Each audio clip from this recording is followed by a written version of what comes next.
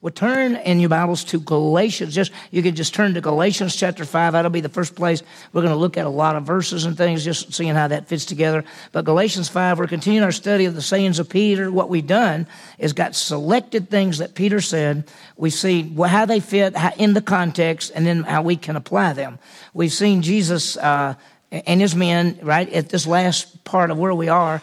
They're at what we call the Last Supper. It was the Passover meal. Jesus washed the disciples' feet, and he taught them several things. Let me do this. This is what he taught them. He taught his disciples about servanthood. That's when he washed their feet and told them to serve others. And then he talked about sin and fellowship with him. And that whole idea of washing the feet was basically a confession aspect, confession of sin. And so we're going to look at this aspect of sin and confession. We saw two big things as we've been going through this, and I'm sure you've got this. I just want to make sure we saw, first of all, there's two aspects. There's the relationship with God, which comes by faith. He's calling that in this passage a bath, completely clean. It's eternal life salvation. He says you're already completely clean, and that means for all of us, the moment we believe in Jesus Christ as Savior, it's like we got a bath and we're completely clean. Then there's an aspect of fellowship with God, and there was a washing apart to be clean, and this is where Jesus washed their feet, basically putting them in fellowship,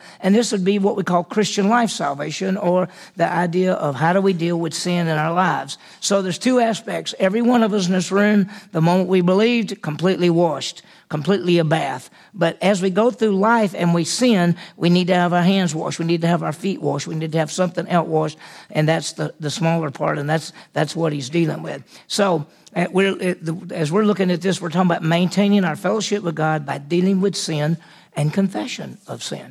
So think about this. When we believe in Christ for eternal life, we're saved and saved forever. But as a Christian, you can lose fellowship with God. You have a relationship that will never end. Now, let me just tell you, we've heard this so much that you say to me, JB, you say this over and over. That's right, I do. And you got it. But you realize that most believers don't understand what we're talking about? And if you said to them there's an eternal aspect of salvation and a fellowship aspect of salvation, they don't grasp it. In fact, so many people think that if you do certain sins, maybe some wrong sins, you've lost your salvation. And we know that you can't lose your salvation. There's an eternal relationship with God. And then as a believer, we can lose our fellowship. So what we did is we raised 7 questions dealing with confession of sin. I've got them all answered except the last one. And that's where we started. We got onto this last week. But look, number 1, how do we deal with sin? We confess it. Well, what is confession? Confession is to tell on yourself. The Greek word means tell on yourself. Why is there a need to confess? Because it restores us to fellowship with God, and there's forgiveness of sin in our fellowship with God. How does God respond when we confess? He's faithful and just to forgive us and to cleanse us. And what's so beautiful about it, he forgives the sins we confess, and he cleanses us from all unrighteousness, even the things we can't remember. Then, what sins do we confess? All that we know about. As we go through life, the moment we recognize we've done something wrong, we've sinned, whether it's a thought or say something or just whatever it might be, we confess it right then. When should we confess sin? Well, I just answered it. As soon as we know it.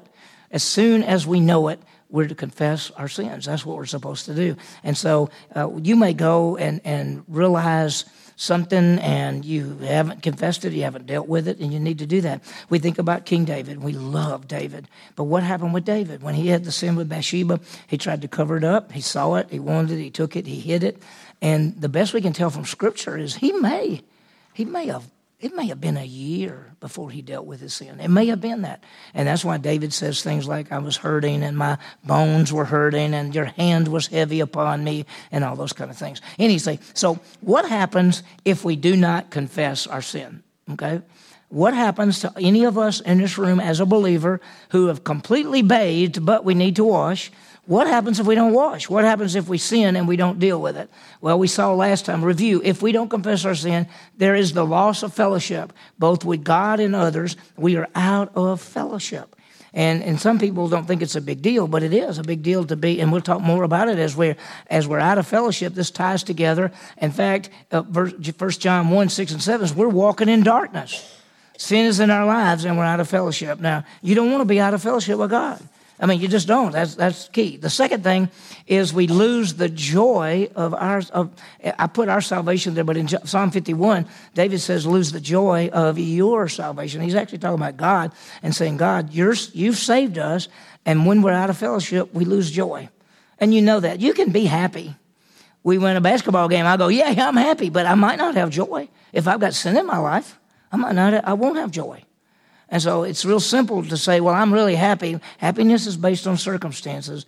Joy is based on fellowship.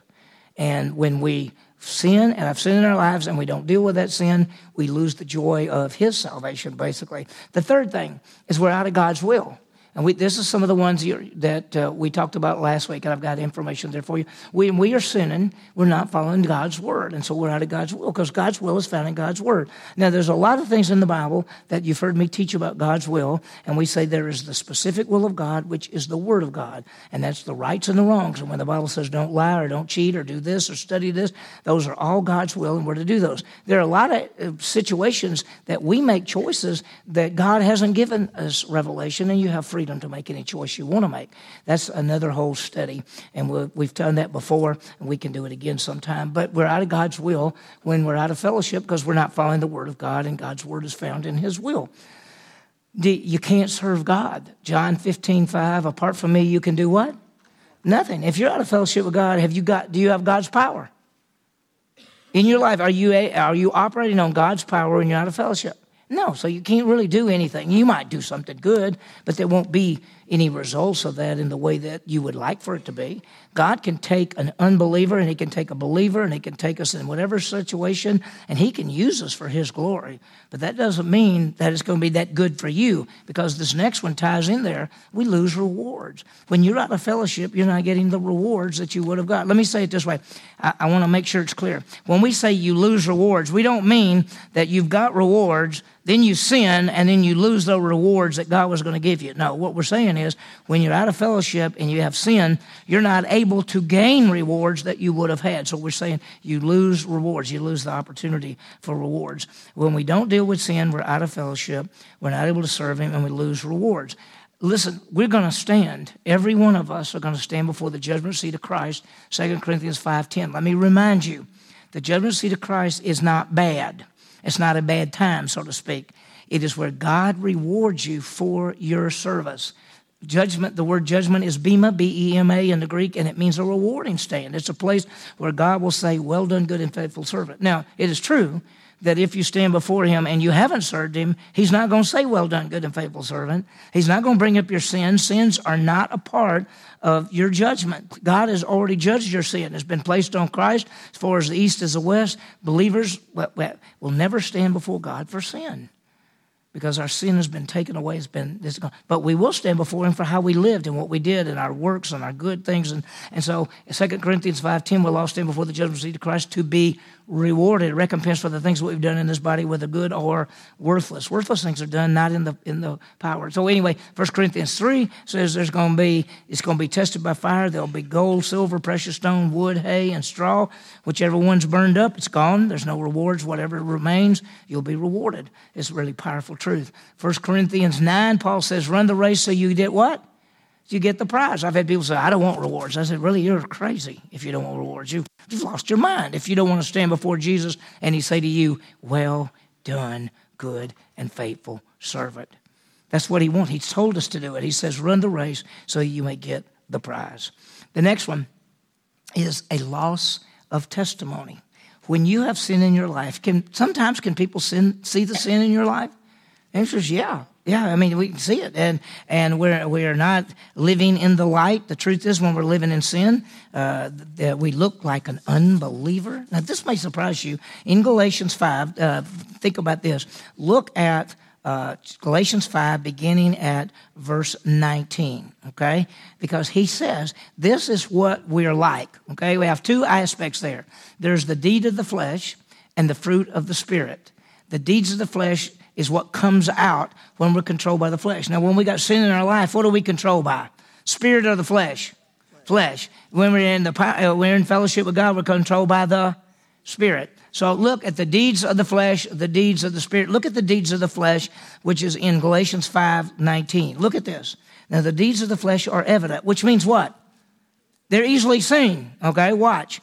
Which are immorality, impurity, sensuality, idolatry. Oh, I don't have an idol. Do you have anything in front of God? Sorcery, enmities, strife, jealousy, outburst of anger, disputes, dissensions, factions, envying, drunkenness, carousing, and things like these. And he just stops there. He says, that's enough. That's what comes out, right? Can people see those things? If you get mad and you cuss somebody out, if you give somebody a bad sign, if you do those kind of things, can people see that? Do people know something? Okay? So if you're out of fellowship, what's coming out? Think about it. Sensuality, idolatry, sorcery, strife, jealousy, anger, disputes. That's what comes out. And sometimes you say, well, I don't get mad. I just don't say anything. You're mad. You're mad. Yeah, I'm not going to talk to them anymore. You're mad. Look what's coming out in your life. But look at the fruit of the Spirit. The fruit of the Spirit is love and joy. Remember, we lost the joy of his salvation. Fruit of the Spirit is love and joy and peace and patience and kindness, goodness, faithfulness, gentleness, self-control. Against us there is no law. What that means is you can't make a law that makes people do that. It's got to come from the Spirit. It's not from the law. You can't tell, here's the law, be patient. The law won't make you be patient. In fact, a law will make you be the opposite of patient. Okay? Now, I want you to think about something. When you're out of fellowship, you know who you look like? Who do you look like when you're out of fellowship? You ever thought about it? You look like an unbeliever. You realize that? How do unbelievers live? In the power of the what? The flesh. That's all they have. If you're living in the flesh and they're living in the flesh, what do you look like? An unbeliever. A lot of people don't think that. In fact, I have a lot of people say, you see John over there? You see how he lives? Obviously, he's not a Christian because a Christian won't live that way. Yes, it can. You can't say a person's a Christian or not a Christian by the way they live. You can't tell that. Okay? So let me show you something. In 1 Corinthians 3, he says you're walking like mere men. You look like an unbeliever. In that 1 Corinthians passage, chapter 2 and chapter 3, he says there are three kinds of people. There is the natural man. It comes from the word nephesh, which means soul. It's unsaved. We have souls. Everybody has a soul. A soul relates to the world around us. A soul is where you have your mind, emotion, and will. An unbeliever is called a soulish person. Then there is the believer who's called a spiritual believer because you're controlled by the Holy Spirit. And then there's a carnal believer, and there's a carnal person which is controlled by the flesh. And by the way, you can be an unbeliever and be carnal because you're controlled by the flesh, of course. And you can be a believer and be carnal because you're controlled by the flesh. So when a believer, let me ask you this. If a believer is carnal and controlled by the flesh, what do they look like? Exactly. So you lose your testimony. When you live out of fellowship with God, you're looking like an unbeliever. Look at this verse. Paul is writing to who? Corinthians. Who are they? They're a church made up of who? Believers. Listen, the letters aren't written to believers and unbelievers. When it says to the church in Corinth, he's talking to the believers in Corinth. The church is the body of Christ. Okay? So he's writing to them and he says, you are still what? How are they living? Do you realize in the church at Corinth, they got drunk at the Lord's Supper, denied the resurrection, had lawsuits with one another. Some guy was having sex with his stepmother. They were cheating on their taxes. They were doing everything you could name that's wrong. And when Paul wrote them, he said, you know what? You're still what? He said, you look like unbelievers. You're still fleshly. For since there is jealousy and strife among you, are you not fleshly? That's carnal, by the way. These are carnal what? Carnal believers. He says, are you not walking like what? Mere men. You look like unbelievers. So when we as believers get out of fellowship with God and live so-called badly, you might say, we look like unbelievers. And that's why throughout history, everybody wants to judge and decide if they think somebody's a Christian or not. If you talk about that, right? Oh, he's not a Christian because a real Christian wouldn't do some of those things. Is a real Christian capable of anything? Yes. Of course we are. Why? We still have the what? Flesh. We're capable of any sin. Take heed lest you think you stand, you fall. We're capable of any sin. Put us in the wrong place at the wrong time. What we might do? Wrong thing. So you can't look at a person and say they're a believer or unbeliever, but by their lifestyle. And that's why when people say, you'll know them by their fruits, first of all, that passage is talking about false prophets, and the fruits is their message, not their lifestyle, because they look like sheep. They're wolves in sheep's clothing, so they look like believers, yet their message is false. And that's why they're called false prophets, and that's why you know them by their fruits. Their fruits is not their lifestyle. Their fruits is their message. Nowhere does the Bible go around saying you know somebody as a believer because of their lifestyle. You know they're a believer by their message, right? So he says, look how you look. You look like an unbeliever. So when we're out, so as I said, that's when you have lost your testimony. The next one is you're disciplined by God. Now, this is no fun. Let me just say this. Be honest. Have you ever been disciplined by God? I have. I was coaching at Mississippi State, and I'm just going to tell you, I was a believer, and I started doing some things that were wrong. And I don't ever want to think about it again, about God was merciful and gracious, but he disciplined me. And I want to show you something. Turn in your Bibles to Hebrews chapter 12. Hebrews chapter 12. I just want you to see why he disciplines us and what sort of things that he does. Hebrews 12. And we'll start with we've got Hebrews 12:6, but we're going to start back at verse 5. So tell me when you're there. Are you there? Okay, Hebrews 12:5. Look what he says. And have you forgotten the exhortation which is addressed to you as sons? My sons, do not regard lightly the discipline of the Lord, nor faint when you're reproved by him. He says, don't take as lightly when God disciplines you. When God comes to get you, right? Well, notice what he says. For those whom the Lord does what? What does it say? Loves. It didn't say for whom God hates or whom God's disappointed with. God's so disappointed he's going to discipline you. No, he says, for whom I love you, I'm going to discipline you. For those whom the Lord loves, he disciplines and scourges every son he receives. Every child of God that openly disobeys God and goes off, God disciplines them. He disciplines his children. And so if you have sin in your life and we're not confessing it and not dealing with it, what's he going to do to us? He's going to get the switch, and you can't run from him. You can run around. And my grandmama used to grab my arm, and she had that switch, and you're trying to run, but all she has to do is hold your arm, and you're in a circle, and you can't get away, right? Same thing.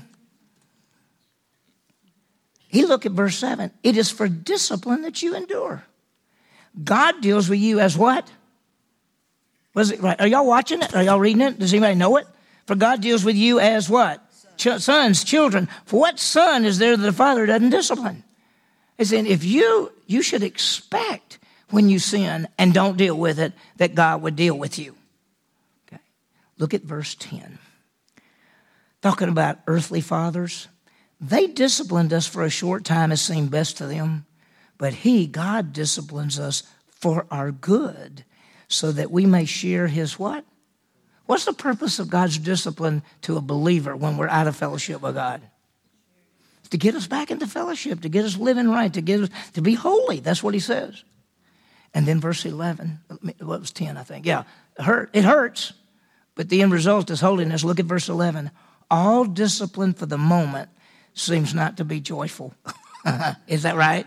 Yeah. But sorrowful. Yeah. I'm sorry he disciplined me. How about you? Have you ever? And it wasn't great when it was happening, was it? You say, oh, I'd just like to do this for like 30 years. No, you would not. All discipline for the moment is not joyful, but sorrowful. Yet, to those who have been trained by it, that means learn from it, afterwards it yields the peaceful fruit of righteousness. When you're out of fellowship, your heavenly Father is going to discipline you if you stay out of fellowship. I mean, we sin, you're out of fellowship, you confess that you're back in fellowship. You know, we'll talk more about some other things in a little bit. But when you sin and you don't deal with it, and you basically say, I'm gonna do what I want to do. Be real careful when we say to God, I'm going to do whatever I want to do, because it doesn't work. Let me just tell you. And even when you know what's wrong and you still keep doing it on purpose, you expect that your Heavenly Father will discipline you. Look at this right here. The fruit of righteousness. It ends up being that you end up being trained by it, and you end up growing as a Christian. You end up being a righteous, godly person. Let me tell you, when I was not doing really good, I was miserable, and then God began to discipline me, and I woke up, and I said, I'm going to start live. I want to live for the Lord. This is not any good. And my life has never been the same since then. Because He loves me, and He loves you. And so He says, I don't want you to think you're getting away with it. I don't want you to get away with it, because it's not going to do you any good to live in sin. Right? Because when you stand before me, I'm not going to say, well done, good and faithful servant. You're going to be embarrassed. Well, look at this. Psalm 51:8. David wrote this, and he said, my bones which you have broken. Now, he's confessing his sin. And I think David's not saying that God broke his arm, but I think he's saying I was in pain, my body wasn't doing right. He said, my body burned, the heaviness of your hand was upon me. I think God made David sick. Let me ask you this question.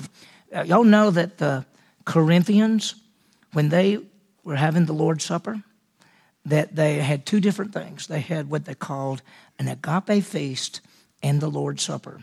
They would come together and eat a meal and have the Lord's Supper. That was wonderful. It was a great time. But some people got there and they had food, and other people didn't have food, and they wouldn't share it with them. And some people were hungry, and some people were full, and some people got drunk, and they were drunk when they took the Lord's Supper. And so all of a sudden, some of those believers got sick. And then some of them felt horrible, and some of them died. And when Paul wrote 1 Corinthians 11, he said, because of what you're doing with the Lord's Supper, not confessing sin, not doing anything, he said, some of you are weak, some of you are sick, some of you are weak, and some of you sleep. That means they died. They died. You ever heard of Ananias and Sapphira? Who's heard of them? Early church. They sold some land. Everybody could bring anything. If you had whatever you want to, you could do anything you want. You could say, I got money. I'm going to take it up to the apostles, and I'm going to give it to them and say, y'all just give it out to anybody that has a need. A guy by the name of Barnabas, we know him. He had some land. He sold it. Let's just pretend he got $100 and he brings it to the apostles and said, I sold some land for $100. Here it is. Ananias and Sapphira were a couple, and they thought, we're going to sell something. And let's say they sold it for 100, but they decided they were going to keep 50 of it, which is nothing wrong with that. They could have said, I sold some land, sold it for about 100, but we're giving 50 to the apostles. But what they said was this: we sold it for 100. They kept 50. Or actually, they came up and said, we sold it for 50. And immediately they were lying. They were lying to the apostles, and they lied to the Holy Spirit. And Peter said, this is not going to end well. But you've lied to God, you've lied to the Holy Spirit, and Ananias died right there. And they wrapped him up and took him out, and his wife didn't know about it, and she came in 3 hours later, and Peter said, did you and your husband sell the land for $50? And she said, yes. And he went, you've lied. Same thing going to happen to you, happen to your husband. She died right there. Now, have you lied before? Are you still alive? Call that the grace of God, right? I mean, God takes sin seriously. Listen to this. This is David, Psalm 32. When I kept silent about my sin, when I didn't confess my sin, my body wasted away through my groaning all day long. What happened to him? he began to feel sick. He didn't feel good at all. In fact, he felt like he was dying. He felt, and he might have been. He said, for day and night, your hand was on me, heavy. My vitality was drained away as with the fever heat of summer. Selah, that means to rest. That's a stop point. When David did not deal with his sin, what did God do? He disciplined him. He brought Nathan to him. And when he brought Nathan to him, David said, I did wrong. I sinned before God. And then you read Psalm 51 and Psalm 32. That's where David is confessing his sins. He wrote them down so every person ever reading the Bible could read David saying, I blew it. Now, be thankful. You don't have to write yours down, right? It's not in a book that everybody can read. God disciplines his children for growth. Now, I've got some related questions, and I'm going to stop here, and we're going to take those up next week. But let me show you what the questions are, okay? Do we need to feel sorry for sin? Oh, does confession of sin remove the consequences and the discipline? What about forgiving others? How do we forgive others, and how does God forgive us? Let me get on past that for just a second. And then, do we confess our sins to others? So those are some questions. They're at the end. And so save that for next week. And we'll talk about those, and then we'll get some applications, and we'll see how that fits together. There's a lot of good stuff here. Those are pretty hard questions. Because I know that some people say, yes, if you don't feel sorry for sin, you're not really confessing it. Really? Well, what about if you confess your sin, then the discipline God was going to give you, it doesn't come? So some people say. I will forgive somebody if they ask for forgiveness. Is that right? Is that how we do it? And then, do you ever confess your sins to somebody else?